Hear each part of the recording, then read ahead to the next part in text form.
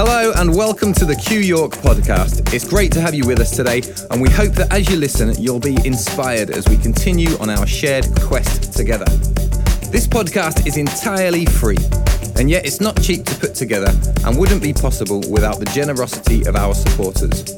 So if you consider yourself a supporter of Q, then please head to qyork.co.uk and hit donate to show your support today, because there really is no Q without you. Thank you and enjoy today's message. Hello everybody. To all the dads here, happy Father's Day. We think you're amazing. Love the job you do. Proud of you. And thank you for choosing to be here on this occasion. Just get this right. And then also, we have a birthday girl. Happy birthday to little Phoebe, who's 7. And making sure everybody knows it with a wonderful, perfectly sized badge. Let everybody know it, girl. That's lovely. So, we're going to do things a little bit different tonight. We're going to have a plethora of voices rather than just Anth. Because it's Father's Day, we're giving him one off. No, that's not the reason, but he can have it for that, can't he? But I think it's important sometimes to actually get some feedback of what people are picking up in what's been said. Over the last 11 weeks, I would have to say we've had some incredible inputs. Yeah. Wonderful things have been said. And I want to just encourage some of you, go online, listen back. We're talking 30 minutes at the most. If you don't want to look at all the videos, 30 minutes. And honestly, there are things that will really get into you. Because if we do anything wrong in this place, is that we probably give too much in half an hour. We maybe overdo it. Because I tell you, we've got stuff to say. And when you've got stuff to say, you want to say it. But I will put my hands up and say that maybe that's our weakness. And say maybe we should pull it in a little bit. So anyway, what I would like to say that if you think that we are doing something good, well then come on, tell somebody. This place ought to be packed, and I've heard people say that, and I'm not going to go into why it isn't, but if you think there's something great here, will you share it, for crying out loud? Just say, well, I found something, come and see for yourself. If you don't like it, that's absolutely fine, but at least try it out.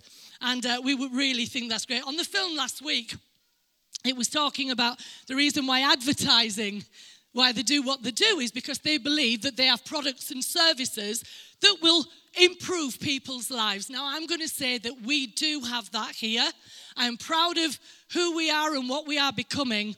And what is definitely true about this place, when you come in, you're not handed a box in which we tell you, here, you either live in that box of who you are, and neither do we say, that's the box that God has to fit.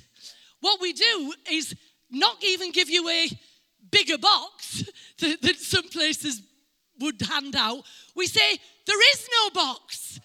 And then some people say, well, how can you do that? That's too wide. It's too big. But that's the problem. We have shrunk down at the infinite to that which that we can understand. But in doing that, we've made it pitiful. And I'm sorry that when I say we, I'm talking about Christianity in general, we have made it pitiful. And that's what we're about, changing that around. We do not have a pitiful gospel. We have a beautiful gospel. And we're doing our best to articulate that the best way we can. And I mean, there's so much we could say about that. But I read something this week. It was this. Re-examine all that you've been told in school or church or in any book and dismiss whatever insults your soul.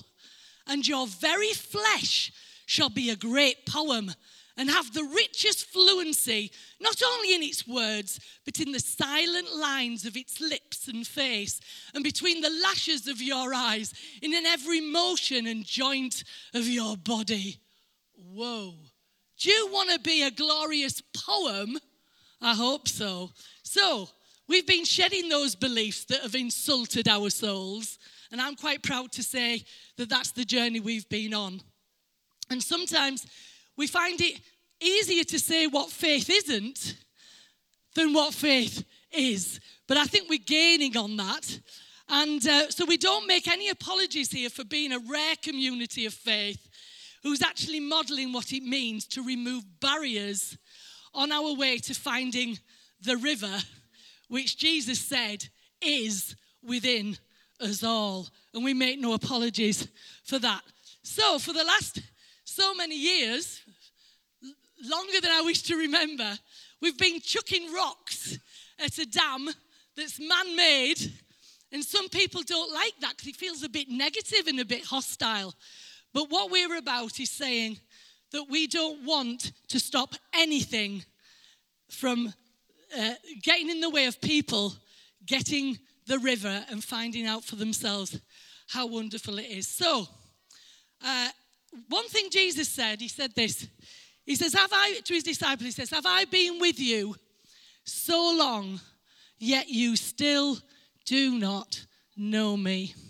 And I have to say, sometimes it's heartbreaking for Anthony and I, because there are people who have been with us in this church for a very long time, but in essence, you still don't know us. Because I'll tell you what, once we understood that there was a dam, we made up our minds that that dam is coming down. And I know that within this place, there are those who are with us who have committed themselves to help us do that so that the river is not stopped from getting to everyone and everything. So a couple of things that have stuck out to me this week. My favourite, and I've listened to them all over and over again this week for the last 11 weeks, and it was the one about crossroads to consciousness.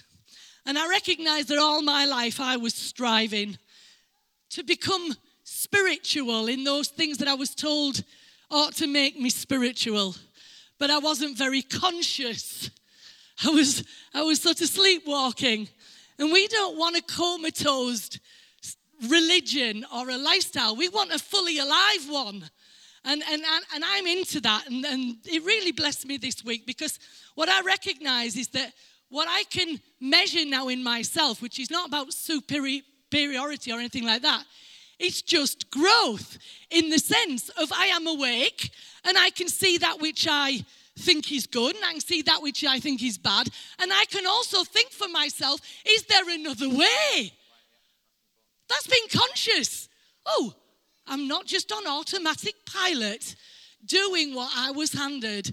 I'm thinking, well, this must be it. See, when you do that, you haven't got a real God at all. You've got an idol, because it's what somebody handed you, not one that you came to understand for yourself from your own being.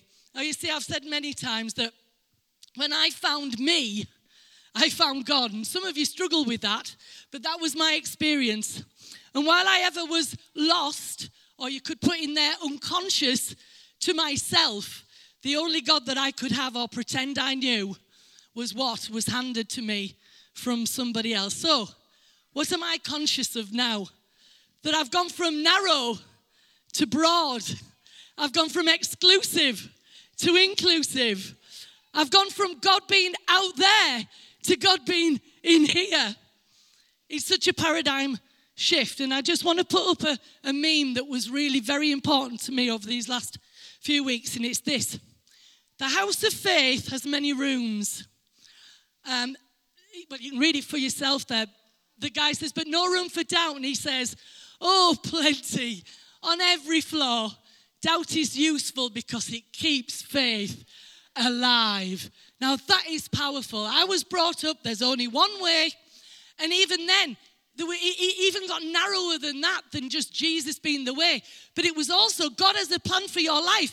And if you muck that up, you're absolutely lost. Oh, aren't you glad that the house of faith has many, many rooms? And some people don't like that. And that's why they don't like what Q is anymore. There's too many rooms. But we're going to keep offering many rooms. So, Christianity had narrowed and reduced the reach of God. And that's because we separated God from ourselves. Humanity had been excluded from the divine dance. We were wrote out of it. Why? Because somebody had a thought. If we tell them they're not included anymore, we can make a business of telling them how to get back in, and we will have that business for life.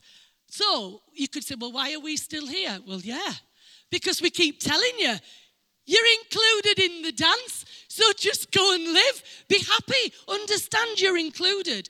But of course, there are those who don't get it, and so we have to be here to help people know how they have been welcomed in. You don't have to beg for entry. You don't have to do anything to get in for it. It's just you are included, and we're not shrinking that Trinity anymore. We're part of it. Like Paul said, it's in Christ we find out who we are and what we are here for. So, I just want to finish by saying this. We get one life on this planet, and any gospel worthy of the name should make it more beautiful, more fulfilling, more exhilarating experience than it would otherwise be. And I just want to read this poem, right? Because we talked about being a wonderful poem. I forget sometimes that I was created for joy. My mind is too busy, my heart is too heavy for me to remember that I have been called to dance, the sacred dance of life. I was created to smile, to love, to be lifted up, and to lift others up. Oh, sacred one, untangle my feet from all that ensnares. Free my soul that we might dance and that our dancing might be contagious. Oh, come on. And that's what I want you to share, the contagiousness of the divine dance that you are not excluded from. Thank you. Fantastic. Hello, hello, hello. Yes, I'm on. That was fantastic, Chris. Fortunately, it tied into loads of things that I wanted to say as well, which is brilliant. There was a quote. No, in a really good way. It really introed it. There was a quote. In fact, before I start, I'm going to set a 4.5-minute timer because I don't want to run over time. There we go. We're good. The clock's ticking. Anth made a quote last week, which, Rob, if you could whack it up, it's the one about kaleidoscope. He talks about how culture is and always has been a kaleidoscope of different people. Is that one? No, flick down a few more. I'll refer to that in a second. Yes, culture is a kaleidoscope of people with different experiences and stories to tell, and has been throughout history. It's fascinating. We posted that on Facebook this week, and over the last couple of years, we've been trying to really push stuff online, and it's amazing how we have an audience that is way beyond this room that you can't see, and that's something else I want to tie in as well. A kaleidoscope. You know what a kaleidoscope is? Do you remember having one when you were a kid? You look through it and there's like a whole world in this that you couldn't see before, and suddenly the world that you see looks really different. But we posted this online and someone had a bit of an issue with it because they were saying, yeah, but culture clash is a problem, isn't it? Because you get people essentially fighting over their differences, which the guy has a point. It's kind of true. But the reality I think that we found is you have an option of, if you can flick back to the other one now, black and white sight, which we talked about dualism. When we see things a certain way, it becomes a fight. And that's what's really helped me from a lot of the ministry we've had, is I've seen that a lot of my life has been a fight against, oh, I either believe this or I believe this, or I either believe it and I'm saved, or I don't and I'm damned, or I'm either for this or I'm against it. And I feel like life is way more complicated and beautiful than that. And look around this room, we are way more complicated and beautiful than that. Whether it's your politics or whether it's your spirituality, it is a beautiful thing. I was thinking this morning about how the most valuable commodity in the world at the moment is probably data. And the word there, black and white sight.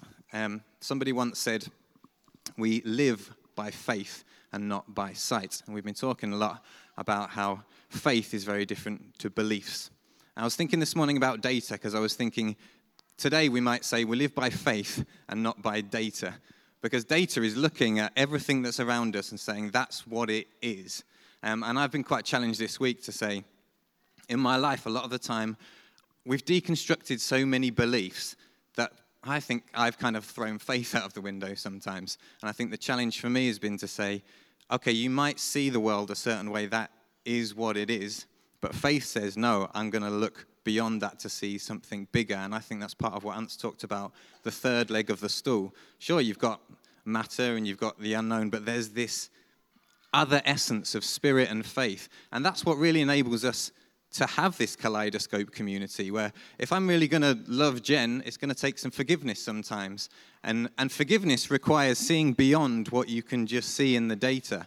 And if I'm going to trust James, it might take something beyond just seeing everything that's happened in the past and knowing the data.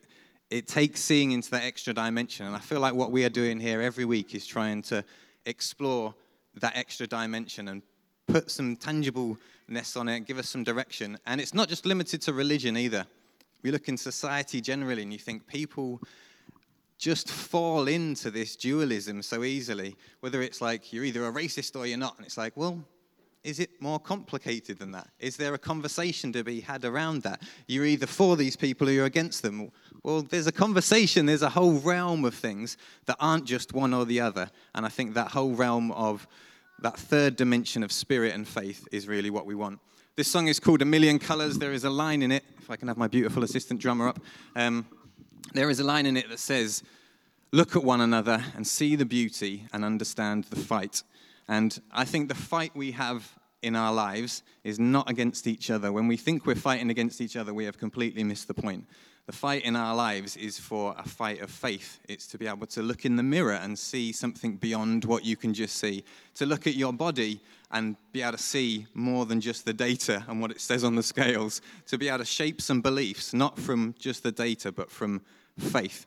And I think that's what we're trying to do every week. So enjoy the song. If you know it, sing along. Hello, everyone. So I once read a book by the Danish philosopher called Søren Kierkegaard. I wouldn't recommend it for light reading, but whilst it was a bit of a chew, had some really amazing concepts and insights.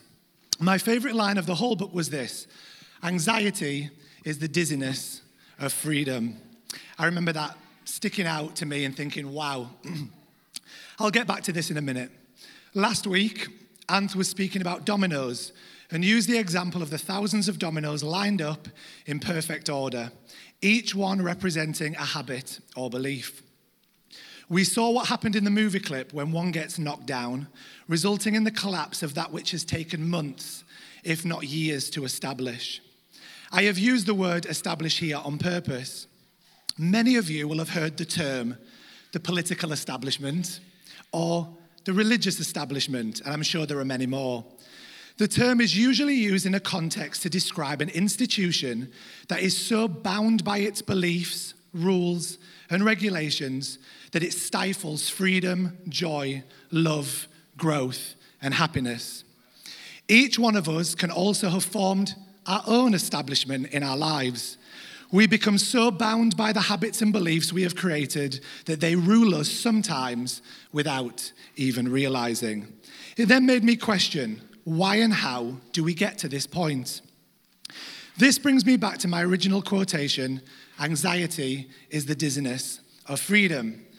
Most of us prefer the predictable and familiar, even if it's harming us, because the thought of tearing it down and being left with nothing can create an immense sense of anxiety. True freedom offers no guaranteed safety or security. I recently watched a film called The Giver. They live in a society that has eliminated all pain, fear, war, and hatred. There is no prejudice, since everyone looks and acts basically the same, and there is very little competition. Everyone is unfailingly polite. The society has also eliminated choice. Everything is planned and organized so that life is as convenient and as pleasant as possible. The dominoes are perfectly in order, held up by an establishment that cares for them. Over time, a young boy in the society realizes they have lost the richness and meaning of life. They have never experienced real suffering, but they can also not appreciate the real joy of life. The story ends with the tippling over of the dominoes, the rejection of the established ideals, and the willingness to step into the wide open spaces of freedom, embracing the good, the bad, and the ugly, understanding true freedom has to embrace them all as part of the story.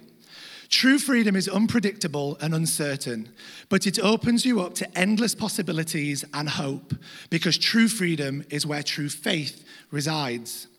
This last year and a half has shown me how many of us require safety and security. And whilst these in and of themselves are valid, if the force driving it becomes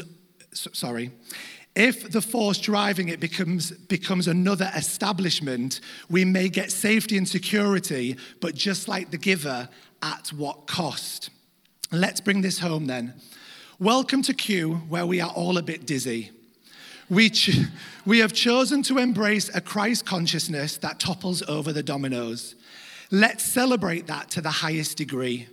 We are a community that welcomes doubt, fear, and worry, and also a community that welcomes joy, celebration, and hope. All of these are encouraged and embraced. We value to the utmost the sovereignty of the individual and their journey, and all the diversity and thought and contrast that this brings to the table. We will remain a faith-based family that refuses to rebuild the dominoes by way of our established beliefs.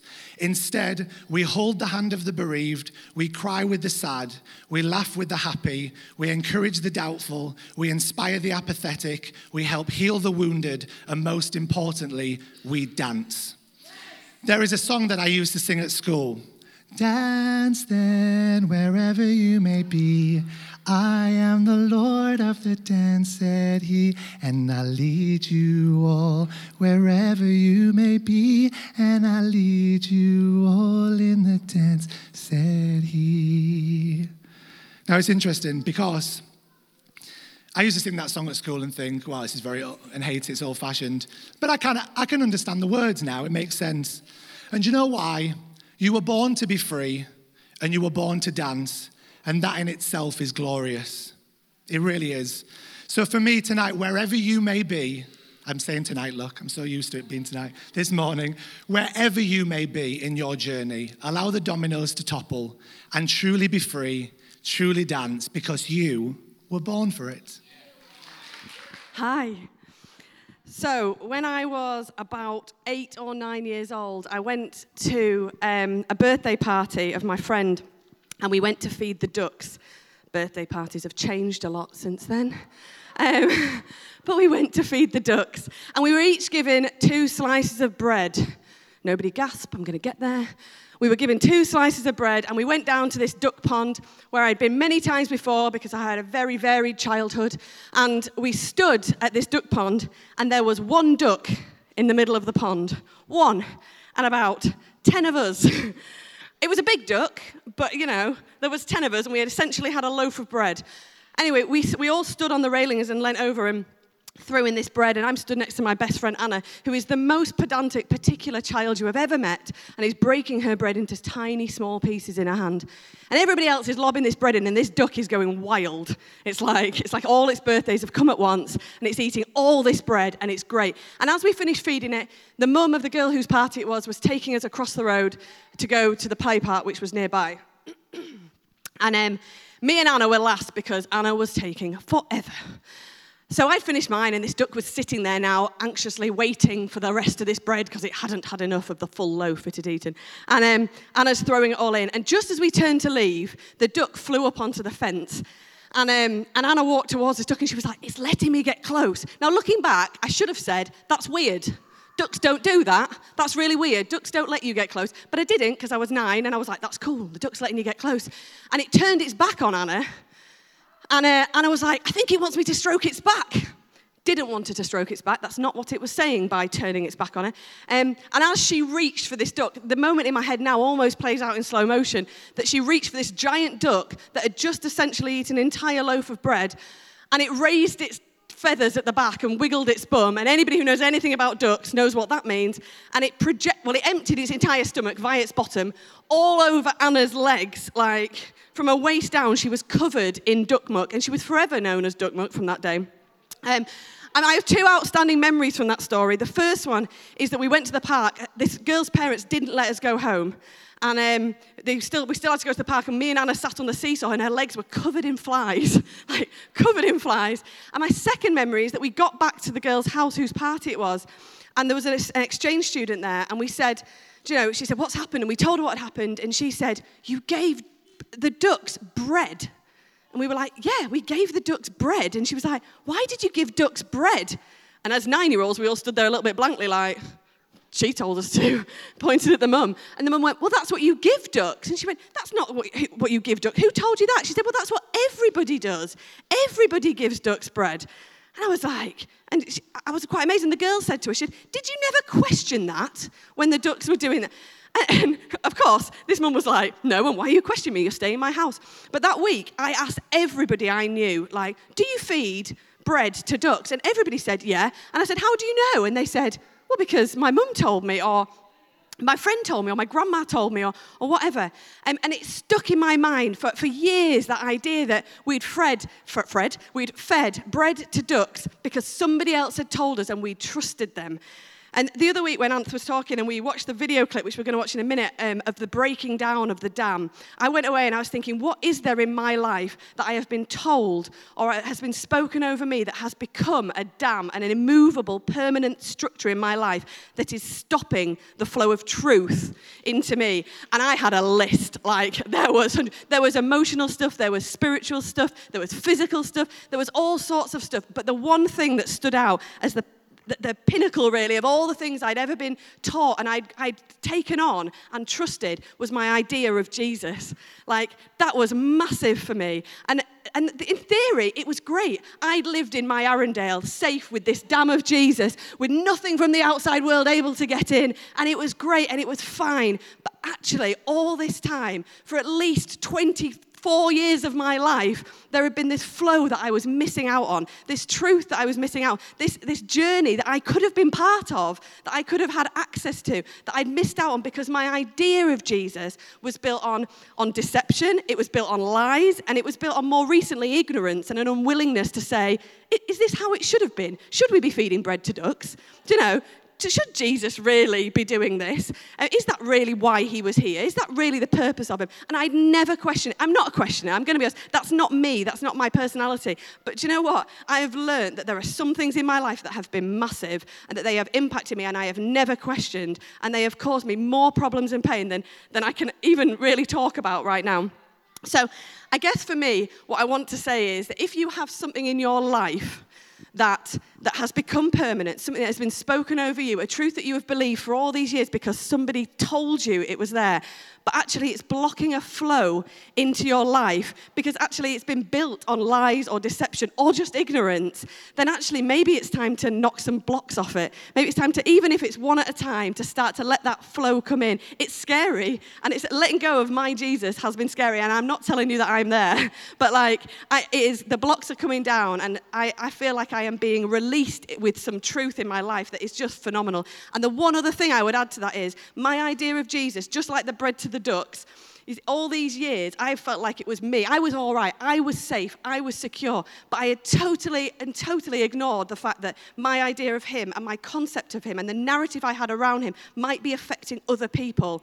That actually it might have been causing them pain and discomfort. But I was fine. I was in my Arundel bubble. It was all right. I had a saviour dam that was protecting me from the world, and forget everybody else. I can feed bread to ducks because I'm not there when they poo all over somebody else. It's fine. Do you know? And actually it isn't fine, because if we can consider somebody beyond ourselves, and suddenly we might have some more questions to ask. My work in the prison has made me ask a whole load of questions about who Jesus really is and what that really means. And that dam has had to come down. When the water has been in my boat with my family, that dam has had to come down because my ideas were just wrong. So if you have that in your life, knock some blocks off it. Let some water flow. Let that truth come forward, because actually it's going to revolutionize your life. Good evening, everyone. Good evening. I'm on evening as well. I've just loved listening to everyone tonight, and I've loved the last few weeks, and it is worth re-listening to it because it's so good. Am I saying evening again? Morning. The concept of that dam coming down is so brilliant. And that has absolutely happened to me, those wrecking balls and those big dominoes hitting my life. But when you're in the middle of it, it's quite horrendous. And I think that is the tricky bit to navigate, because I loved my swimming pool. I loved all the pictures we have here. And my swimming pool of faith was my absolute safety. I loved it. I loved lapping it. I loved how it felt. I loved how I'd cleaned it. It was brilliant, and I loved it. And then I have what I call my steam room. You know, when in Smallfoot there's the mist, and the mist that they switch on is the clouds, and the clouds stop them seeing the cliff edge and stop them seeing the unknown, and their stones are safe. They know what they think, and the steam room is great because then you can just have this. You swim in your pool, you do your laps, feels all great. Jesus is my boyfriend, and I was that. I mean, I really was that. And I could be really embarrassed about that now. But I was there out of absolute safety at the time because I needed a solution, and that was it. And the steam room of the mist for me was the, okay, I don't know a lot, but I know this. So the idea of that being wrong means my whole entire life is wrong, because I haven't just based some of my decisions on it. I've based all of my key decisions in life on that belief. So if that's in question, if I'm not the gong ringer, who am I? That was my absolute experience. And I'll be really honest, my damn walls were so high. And they were my damn walls, I have to say, in every sense of the word. And when they got wrecked in my life, I did not choose that. And some of you in here might be in a position where you can choose to bring those walls down. Mine were obliterated without my consent, it felt, at the time. And that experience was really hard. And one of the key things that was said in the last 11 weeks is that feeling of abandonment by God was just horrendous. But one of the things that Ant said, and it absolutely thrilled me, we don't get abandoned by God, we get abandoned by our own beliefs. And my goodness me, that was me, because everything I'd believed was just out of the water. Now, then what happens is the walls come down, and I'm really glad they came down. But for a little while, you feel like a half-drowned rat, never knowing what you're going to see next, knowing that something's happened to you but not sure what it is. And as Chris said at the start, you can't articulate what's happening to you. You just know your pool's gone, your steam room's gone, and you're drifting. So what we do, we cling. We've heard that. We cling. We try and hold the water, which you can't hold the water. And learning to relax and flow. I mean, I wrote down, this is how I would describe myself. And I wrote it down so you get the full force of this. I'm a controller, a finisher, an overworker, mildly obsessive, a doubter, a pacifier. I fear being misled, being without, and saying no. And that's all true of me. And there's a time where I'd have filtered out all of that so you would see a clean pool. But I don't need to now, because what I've understood is that every week my view of God changes. Every week my view of faith changes. And it's changing because I'm not lapping a pool. I'm in a river. I don't even know what I'm going to think an hour from now, a week from now, or a year from now. But I can honestly say that this can turn out to be whatever it turns out to be. I'm prepared to be wrong about everything. I just want to go with the flow and learn and grow. That rhymed, and that was accidental. So it can be whatever it turns out to be. And the reason why I know, possibly for the first time in my life, that I'm in faith, not belief, is because I know so very little and don't care. I'm glad to be in the story, and I'm glad that I don't need to cling on to anything, even though, as Joel said, I'm anxious.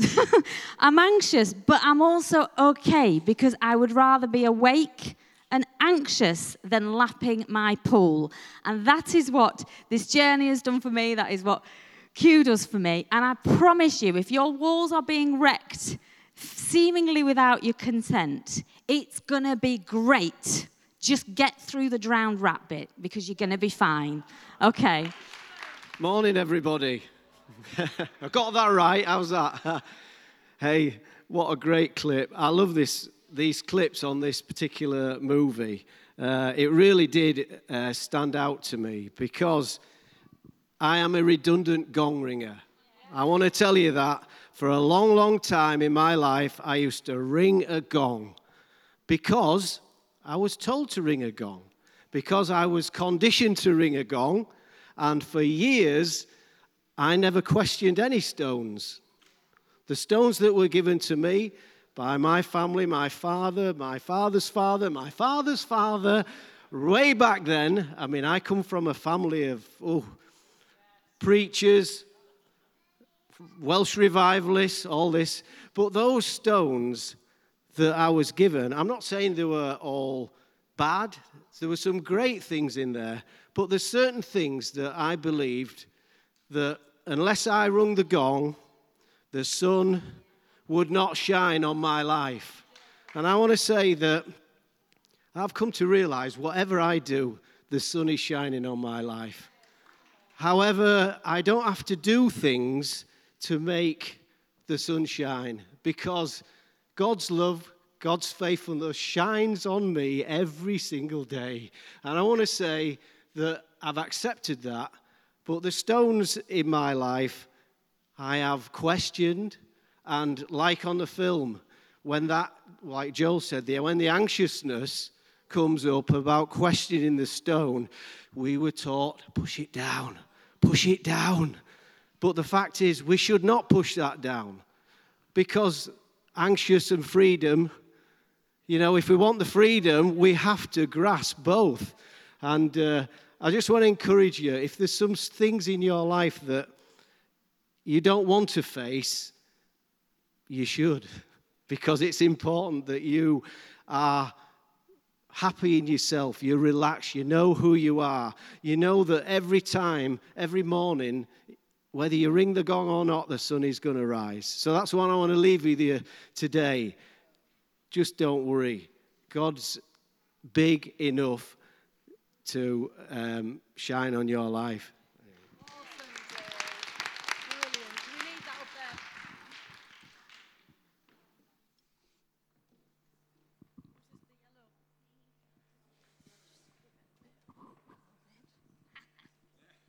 Well, I hope you've enjoyed that mixture of voices. I think it's been amazing. I've been thrilled by it all, and I hope you have.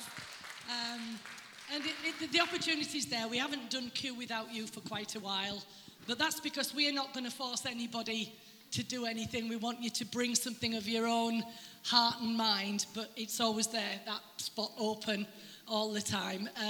But let me just encourage you that, we are not going to stop throwing rocks at the dam, and neither are we going to rebuild it.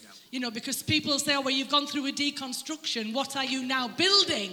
And we say, actually, that's where the problem comes. Because like Joel was saying about the institution, all you do is you build another one that's slightly different shape, but it's still as binding and still taking away the freedom. So if sometimes you don't know what we now stand for or what we believe, just keep in your mind that if it stops the river getting to you, we will break it down. And something else is important that we've said a few times before. Whatever is not of love's kind, we will challenge.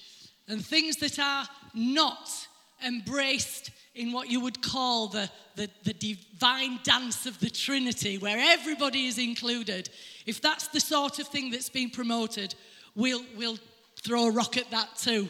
So we're into the humanity is included. That just gets me. Humanity is included, and I hate the fact that anybody ever tried to say that it wasn't.